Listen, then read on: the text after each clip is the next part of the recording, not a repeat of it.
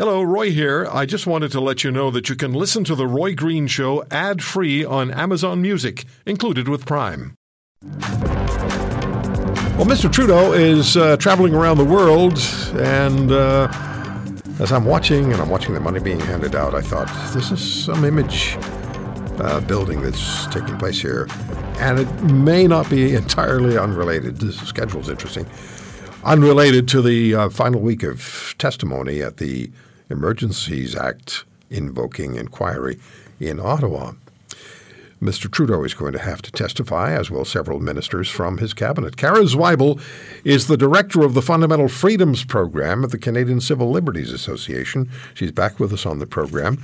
Kara, thank you very much for taking the time. And I just want to read the first sentence from a news release from the CCLA on Friday. This week we've heard from federal officials, but none have been able to back up the claim there was a national emergency as defined by the Emergencies Act. Let me go on a little bit.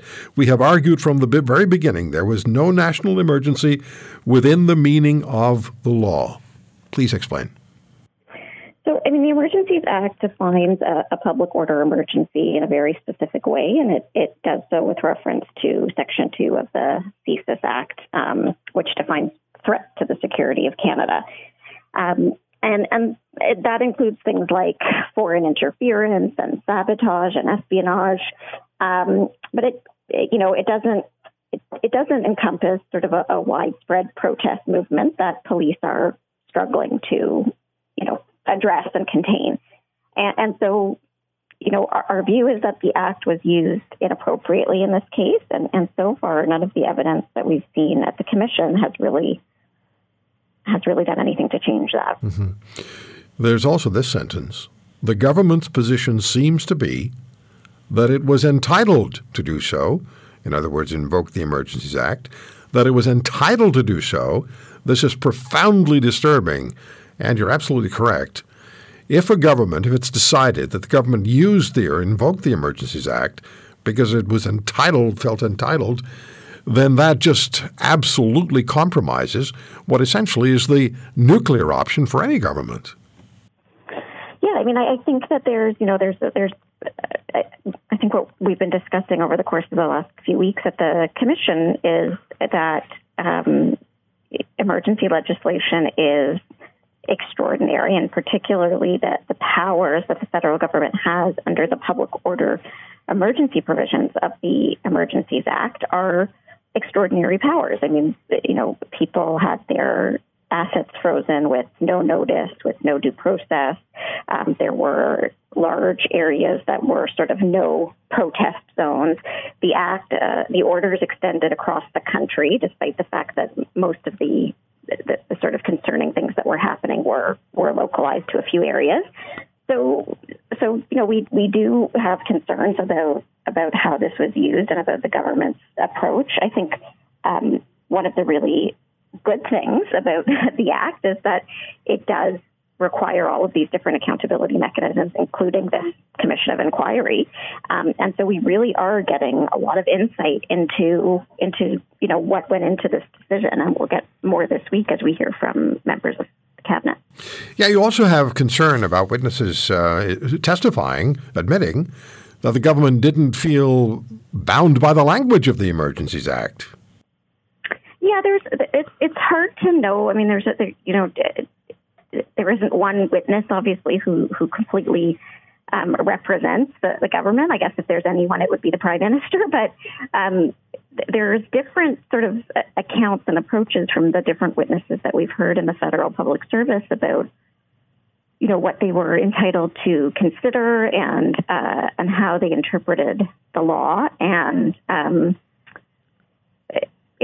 it sort of leaves you with the impression that, I don't know, perhaps ultimately that the government decided that regardless of whether what was going on met the legal definition, they felt they had to do something, and this is what they did.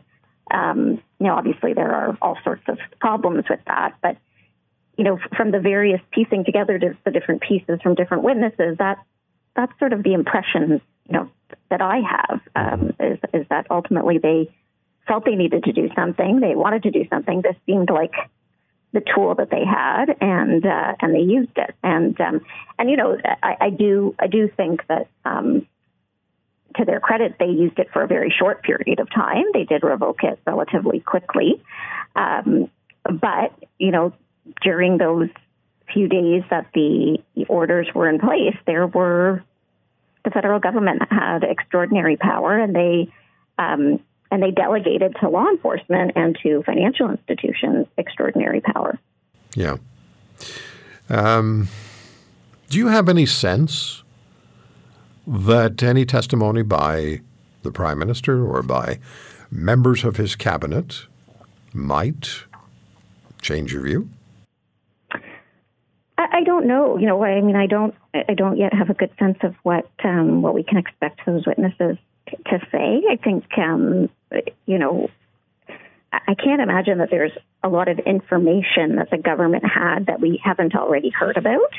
I would be surprised if we all of a sudden heard that there was some new piece of intelligence or, information that the government had that we've yet to hear about that sort of prompted them to do this. And I mean, they did, part of the act is that they have to put a justification before Parliament for its consideration. And so we know what that looks like. And, a big chunk of what that looks like has to do with economic concerns, economic harm. Mm-hmm. And again, in our view, that those things are not things that are covered by the existing statute.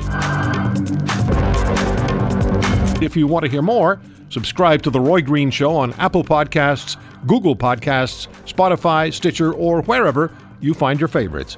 And if you like what you hear, leave us a review and tell a friend. I'm Roy Green. Have a great weekend.